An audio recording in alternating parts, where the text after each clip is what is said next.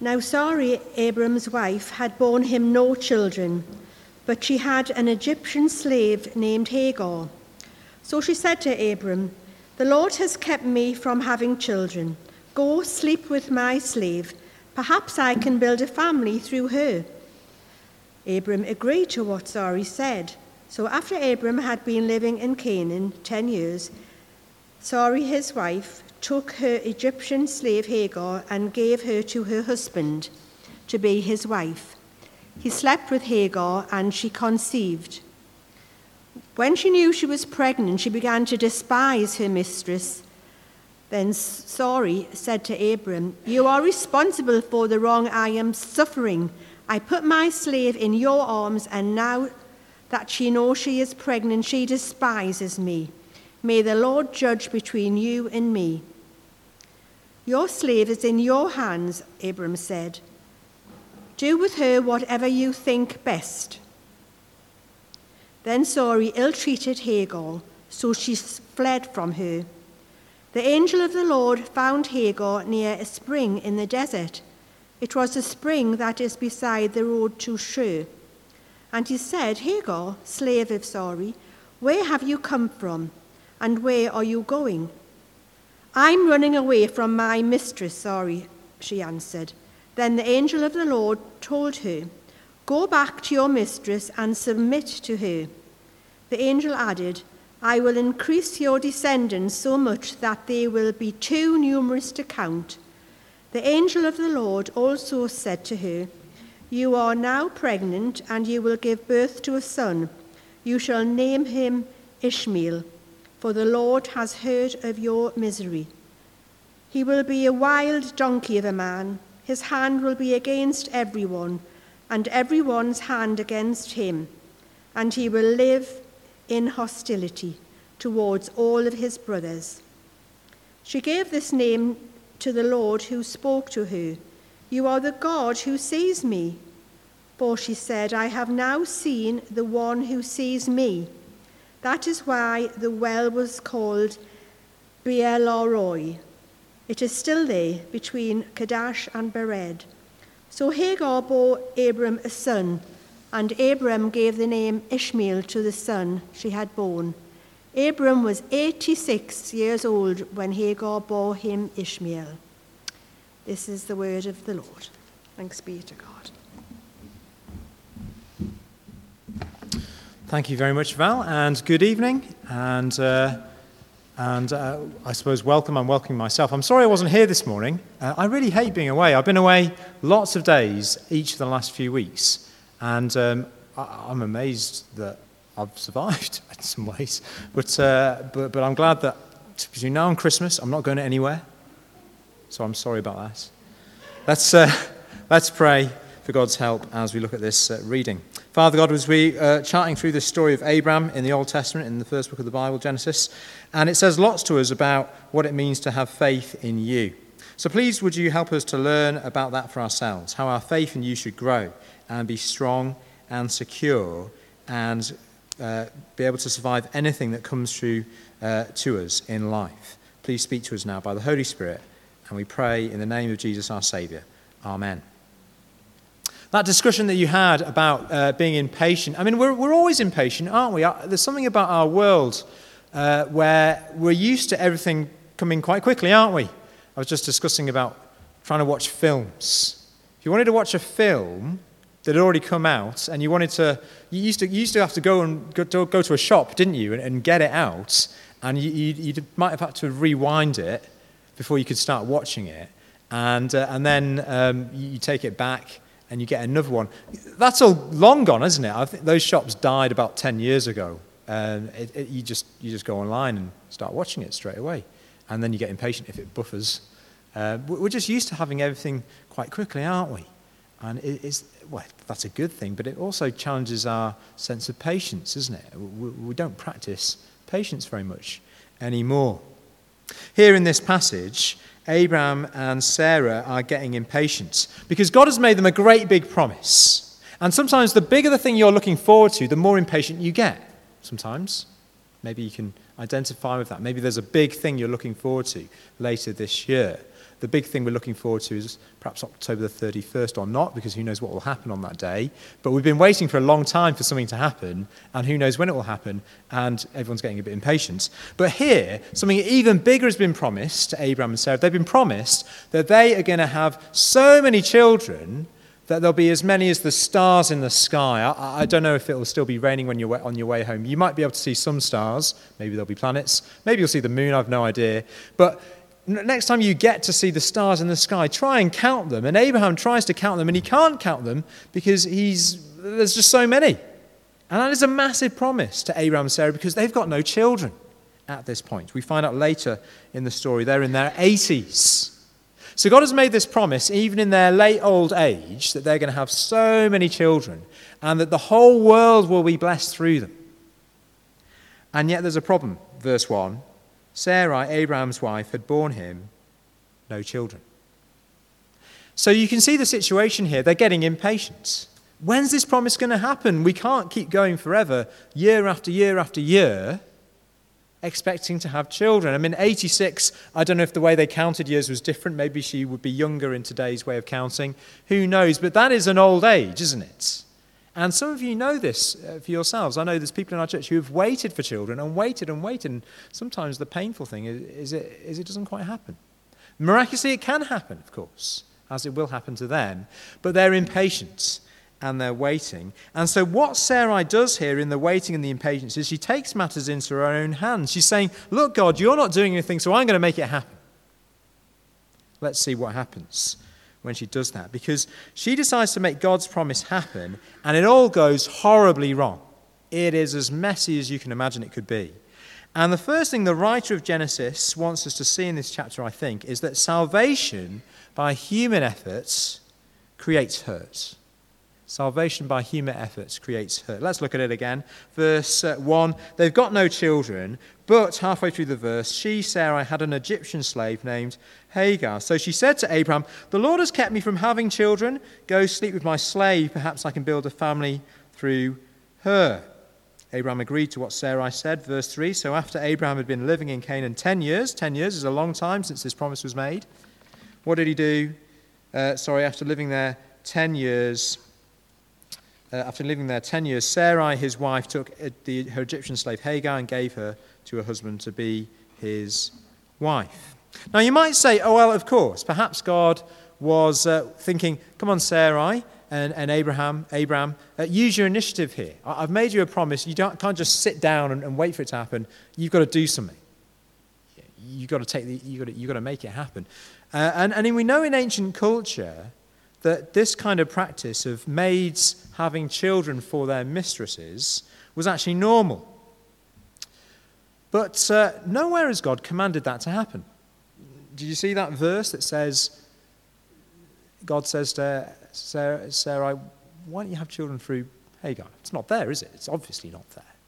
And in fact, think back to Genesis 2. From there, it was one husband, one wife. That is the way we're to read verses 2 and 3. In fact, they echo Genesis 3, don't they? If you notice how it reads. Sarai, his wife, took her Egyptian slave Hagar and gave it to her husband. There's an echo of Genesis 3 there. Do you remember Genesis 3? Eve takes the fruit, gives it to her husband. It's a deliberate echo, the way it's worded in the original, harking back to that fall, where sin entered the world, where human beings took their own initiative, thinking we know better than God, and look what happens. We've been dissatisfied, isolated, in trouble ever since. And the whole story of the Bible is about how God puts that right. But here in Genesis 16, they try and put it right themselves. They try and make God's promise come about themselves. In fact, just even if you didn't know that, verse 3 is just a bizarre, bonkers verse, isn't it? Notice how it's written again. Sarai, his wife, took her Egyptian slave Hagar and gave her to her husband to be his wife. Wives, have you ever given your husband another wife? Deborah's shaking her head, thinking that's a bad idea. It is a bad idea, isn't it? That's crazy, isn't it? Flip it around, husbands, giving your wife another husband. That's just crazy, isn't it? Think of all the presents that you might have got, those of you who are married. And if you hope to be married one day, what you would get for your future spouse, perhaps. And, another one of you. Crazy, isn't it, the way it's worded? Well, let's read on and see what happens, because this is not faith in action. It is lack of faith. It is lack of faith. It's a fall. It's trusting in ourselves. That's what she's doing, trusting in herself, not in the Lord's. And that's a problem because God's promise is going to happen his way, God's way, not by human effort and scheming, God's way, and his way is best. But as we see, our way, our initiative, our efforts creates hurt. Let's see what happens. Verse 4, he, Abraham, slept with Hagar, and she conceived. Well, at that point you kind of think, well, it's working. But no, when she knew she was pregnant, she began to despise her mistress. Then Sarai said to Abraham, you are responsible for the wrong I am suffering. I put my slave in your arms, and now that she knows she is pregnant, she despises me. May the Lord judge between you and me. That's crazy, isn't it? Abraham, it's your fault. I thought it was her idea, wasn't it? It's your fault, Abraham. What does Abraham respond? Verse 6. Your slave is in your hands. Abraham said, in other words, he puts his hands in his pockets, folds his arms. Do with her whatever you think best. It's not my problem, is it, that she's pregnant? Duh. You slept with her. Then Sarai ill-treated Hagar, so she fled from her. This is a mess, isn't it? The hurt in this passage. See what's happened to this family. This family God has chosen to bring blessing to the whole world. They're in a mess. It's all over the place. Hagar gloats over Sarai. Sarai blames Abraham as if it wasn't her own idea. Abraham shrugs his shoulders, walks away. Some help he is. Sarai is mean to her maidservant. Hagar has to run away. That is the fallout from taking matters into your own hands, from not trusting God's promise, from breaking God's commands. Here it might be sex and marriage as it's put on view here, but it leads to hurt upon hurt upon hurt. And that's what happens when we go for human efforts, when it comes to being fulfilled and blessed by God. The New Testament understands this story as a lesson in avoiding salvation by human effort. Keep a finger in Genesis 16, page 16. Flip with me to Galatians, page 1171. If you don't mind doing that, if you don't have to. Perhaps they'll put it up on the screen. I think Matthew's trying to find it for us. But page 1171, always good to find out where these things in the Bible and the New Testament. I'm just going to read some verses from Galatians 4, verse 22 and 23.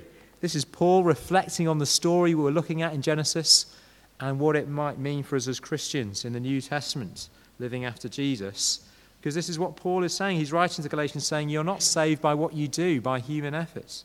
And he says this, verse 22, for it is written that Abraham had two sons, one by the slave woman, that's Hagar, and the other by the free woman, that's Sarah, as she becomes called. Two sons. We in Genesis 16 haven't got to that point, but he would have two sons. Verse 23, his son by the slave woman was born according to the flesh, in other words, by human idea. But his son by the free woman was born as the result of a divine promise. You see the contrast between these two sons? First of all, the son who we'll get to is Ishmael versus the son who will later come to be born, later known as Isaac. We'll get to that in a few weeks' time. The two sons represent two things. The first son is human efforts, taking the initiative, taking the things into your own hands, making God's promises happen. And the second son, Isaac, is saying, I'm going to wait for what God has promised, because what God has promised will come. And I can wait, and I can trust God to keep his promise. Back to Genesis 16, we see working by human effort, the flesh, contrasted by trusting God's promise. And all other religions, philosophies, and views of the world are trusting in ourselves, aren't they? All other faiths out there say, you do it. You do this, and God will accept you. You do that, and you will have a better life. You do it. In other words, it's spelled D-O, do. And only biblical faith, gospel faith, is D-O-N-E. It's done by God. By God's grace, his free gift, his promise. Only that saves, and in the same time, our efforts hurt. Imagine a master artist painting a beautiful landscape, one that would hang and be sold for hundreds, if not thousands of pounds. And he or her, just to say he in this case, he painstakingly takes ages painting away with each stroke, getting the colours right and the strokes and the contrast and the texture just right to make it lifelike, a vivid image. And that takes time. It's painstaking. You have to wait for it. There's great attention to detail there. But it comes out as a glorious masterpiece. But then imagine perhaps instead fairly early on some complete novice, perhaps I come along and says, this is taking too long. Let me help you out here, you master artist. It's taking a while. I'm going to help. And I started picking up my brush and doing my best and putting in a few strokes here and there and mixing up the colours and go for it and say, look, I'm going to make this sunset and look at the ripples, and it's terrible. It's awful. And then I say, oh no, it's not quite right. And I just sort of try and sort of wet my finger and try and smudge it out, and oh no, and try a bit harder. And then I start poking away, and suddenly there's holes appearing in this canvas. And I've wrecked it, haven't I? I've wrecked the masterpiece, and I've destroyed it, and I've created hurt for everyone who wanted to see this glorious painting. And yet it's destroyed, all because of me and my pride and lack of respect and love for the artist. Friends, let us not be doing that with God and his promise. His promise is perfect. He has promised us through Jesus Christ that we will be with Christ forever in a new creation. A world that will be perfect beyond our wildest dreams and imaginations. More better than one that we would make for ourselves. Don't trust your own human efforts, whatever it might be. Trusting yourself will lead to pride, it will lead to arrogance, it will lead to superiority. It will cause hurt. You see that often, don't you? People try and make the world a better place, and actually they're making it better for themselves sometimes, but unfortunately it leads to hurt, because we're not God. We don't understand everything. We don't have the big picture. We only have a little picture of what happens in our lives. And we can try and use human reasoning, human thoughts and power to bring our church to grow, for example, but that can lead to hurt, can't it? It is only God's Spirit that brings people to see Jesus Christ. It is only God who saves. We, of course, pray for that reason, and we wait for them. We don't manipulate them. We don't use our best techniques as though that is what will save people. No, it won't. Only God will save, even though there's wisdom in using thought-through approaches. And we can't force people to see sense about church life either. And we can't force people to understand other things. We can pray for them. We can be patient with them. We must wait for them and not rush people. God's work happens God's way. His promise to bless the whole world will happen as he wills it. And we need to wait and be patient sometimes. Salvation by human effort creates hurt. But given that the hurt happens, and it's massively dysfunctional situation here, at the end of chapter 6, Hagar flees from this family that's fallen out. God still shows his grace to the hurting, as we'll see. God hears and sees the hurting. Let's look at verse 7. The angel of the Lord found Hagar near a spring in the desert. It was the spring that was beside the road to Shur. So the angel of the Lord, I guess that's a way of saying God's presence is manifested in the Old Testament. So the covenant God, the God who makes promises, the angel of the Lord, there in capitals, that's what that means. The covenant promise-keeping God. He draws near to hurting Hagar. She's pregnant. She's alone. She's in a vulnerable wasteland. Just imagine how dangerous that would be for her. And what happens in verse 8? He says, Hagar, slave of Sarai, where have you come from? Where are you going? This isn't a fact-finding mission that God is on. He knows the answers, of course. But Hagar says, I'm running away from my mistress, Sarai. Verse 9, the angel of the Lord told her, go back to your mistress and submit to her. So notice the angel of the Lord, God himself, has sought out and found Hagar. But this is a surprise, isn't it? Verse 9, go back to your mistress, the one who caused you this pain. In fact, no, don't just go back. It could be go back and reason with her or persuade her or even just tell her she's wrong. It's her fault. But no, go back and submit. That is a surprise, isn't it? That's not what I would have said. I wouldn't even told her to go back. Go back to that life of pain, to that dysfunctional family after how they've treated you, to go back and submit. Really? But God's ways are not our ways. He says, go back. So often when we fall out with others, it is our default, isn't it, to just walk away, keep away. I'm not going to talk to that person. And I'm not saying that that is always a bad thing to do. Sometimes that is the wisest course of action. Sometimes it's dangerous to go back in some situations. I can think of, maybe you can think of some like that. But most times God is a reconciler. That is his business, isn't it? He's in the business of reconciling us to him through Jesus' death on the cross, but also to each other. Forgiveness of sin between him and us, but between each other. And God reconciles people to each other. That means going back. And sometimes it means go back and submit to each other.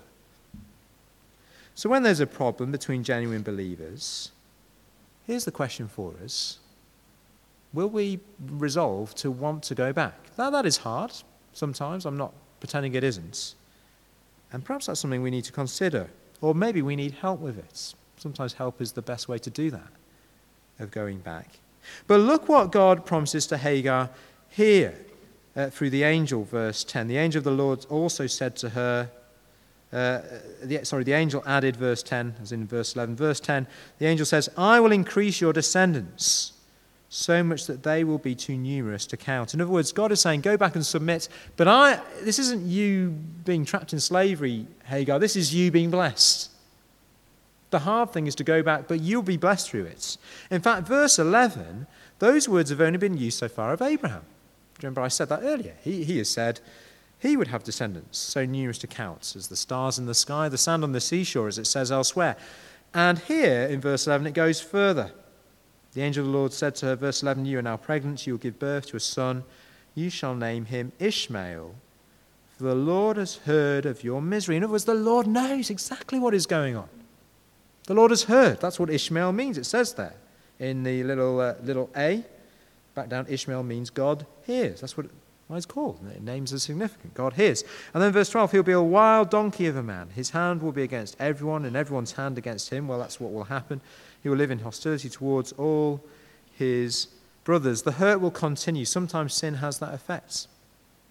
We linger with that, don't we? It is hard to go back. There isn't full forgiveness sometimes. Sometimes that pain and hurt remains this side of death and into the new creation, into heaven, and when it will be transformed and removed.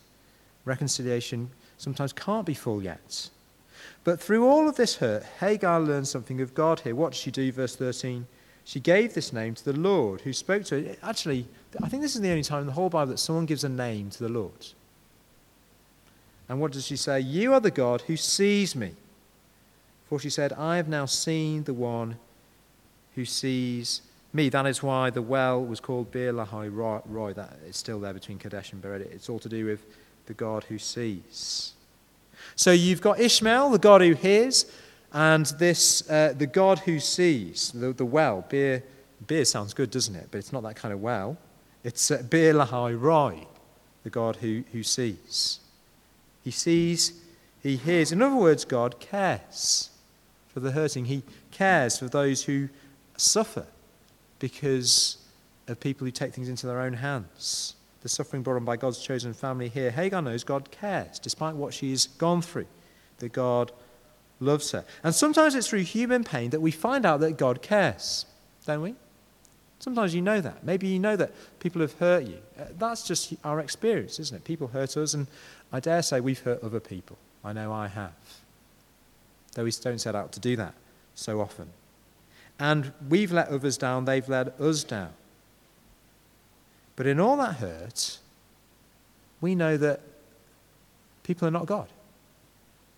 They're human, like you and me. We're not perfect. We can't keep our promises. But God never lets us down. He sees. He hears. He knows what we're going through. And he cares. And we see this in the person of Jesus Christ, don't we? Notice what he is like. He was the God who saw people who no one else saw. Remember Zacchaeus up in the tree? Jesus saw him. Wanted to draw near to him, despite the way he had caused hurt and he'd been hurt himself. Or how he heard. Do you remember that blind beggar Bartimaeus on the way into, or is it out of Jericho? I forget. But he hears that blind beggar shouting, "Have mercy on me," when everyone else is saying, "Just shut up, will you?" No, Jesus hears. Jesus sees, he hears still today. And often when you're in a crowd that is the world is a big crowd, isn't it? It's getting more crowded. Lots of people coming and going, doing their thing. We find ourselves easily overlooked. You've had that experience, I guess. We all have. We've been overlooked. Overlooked in a room, maybe even this room in the past. Overlooked by others, unseen, unheard. And it feels rubbish, isn't it? It's almost like you're not there. Do I exist? Do I matter? Does anyone love me? No one cares. No one knows. No one understands what I'm going through. But know that Jesus sees and hears and understands and cares. He cares for those hurt by believers and non-believers. And that doesn't excuse the hurt, but it does heal the hurt. So what do? We do what Hagar does. We call out, we pray to him. You are the God who sees. Maybe no one else really understands what I'm struggling with. But God, you know. You understand the hurt that perhaps I've got myself into in part, and the hurt that others have done on me, or maybe it's just the hurt of just being in the world that doesn't always go well, the hurt of circumstances. What do? We go back. We go back to God's promise, to God's family, God's people, God's church. There we find that God's blessing is that we are loved even though we've been hurt, loved at the cross. So let us not trust in ourselves by human effort. Let us trust in the God who hears and sees. Let's pray. Father God, it's a desperately hurting world, and we see some of that hurt in the personal circumstances of this family that you have chosen to bless. Father God, thank you that you do care for the hurting. And thank you that you do call us to come back to you in that hurt. Thank you that there is blessing through Jesus Christ, descended from this very family, who came to save us, who came to fulfill your promises so that we not need do anything to be sure of your love. Father, thank you that you do forgive us when we have caused hurt to others. Help us to also forgive those who've hurt us in the past. Please would you help us to rejoice in your promises. Amen.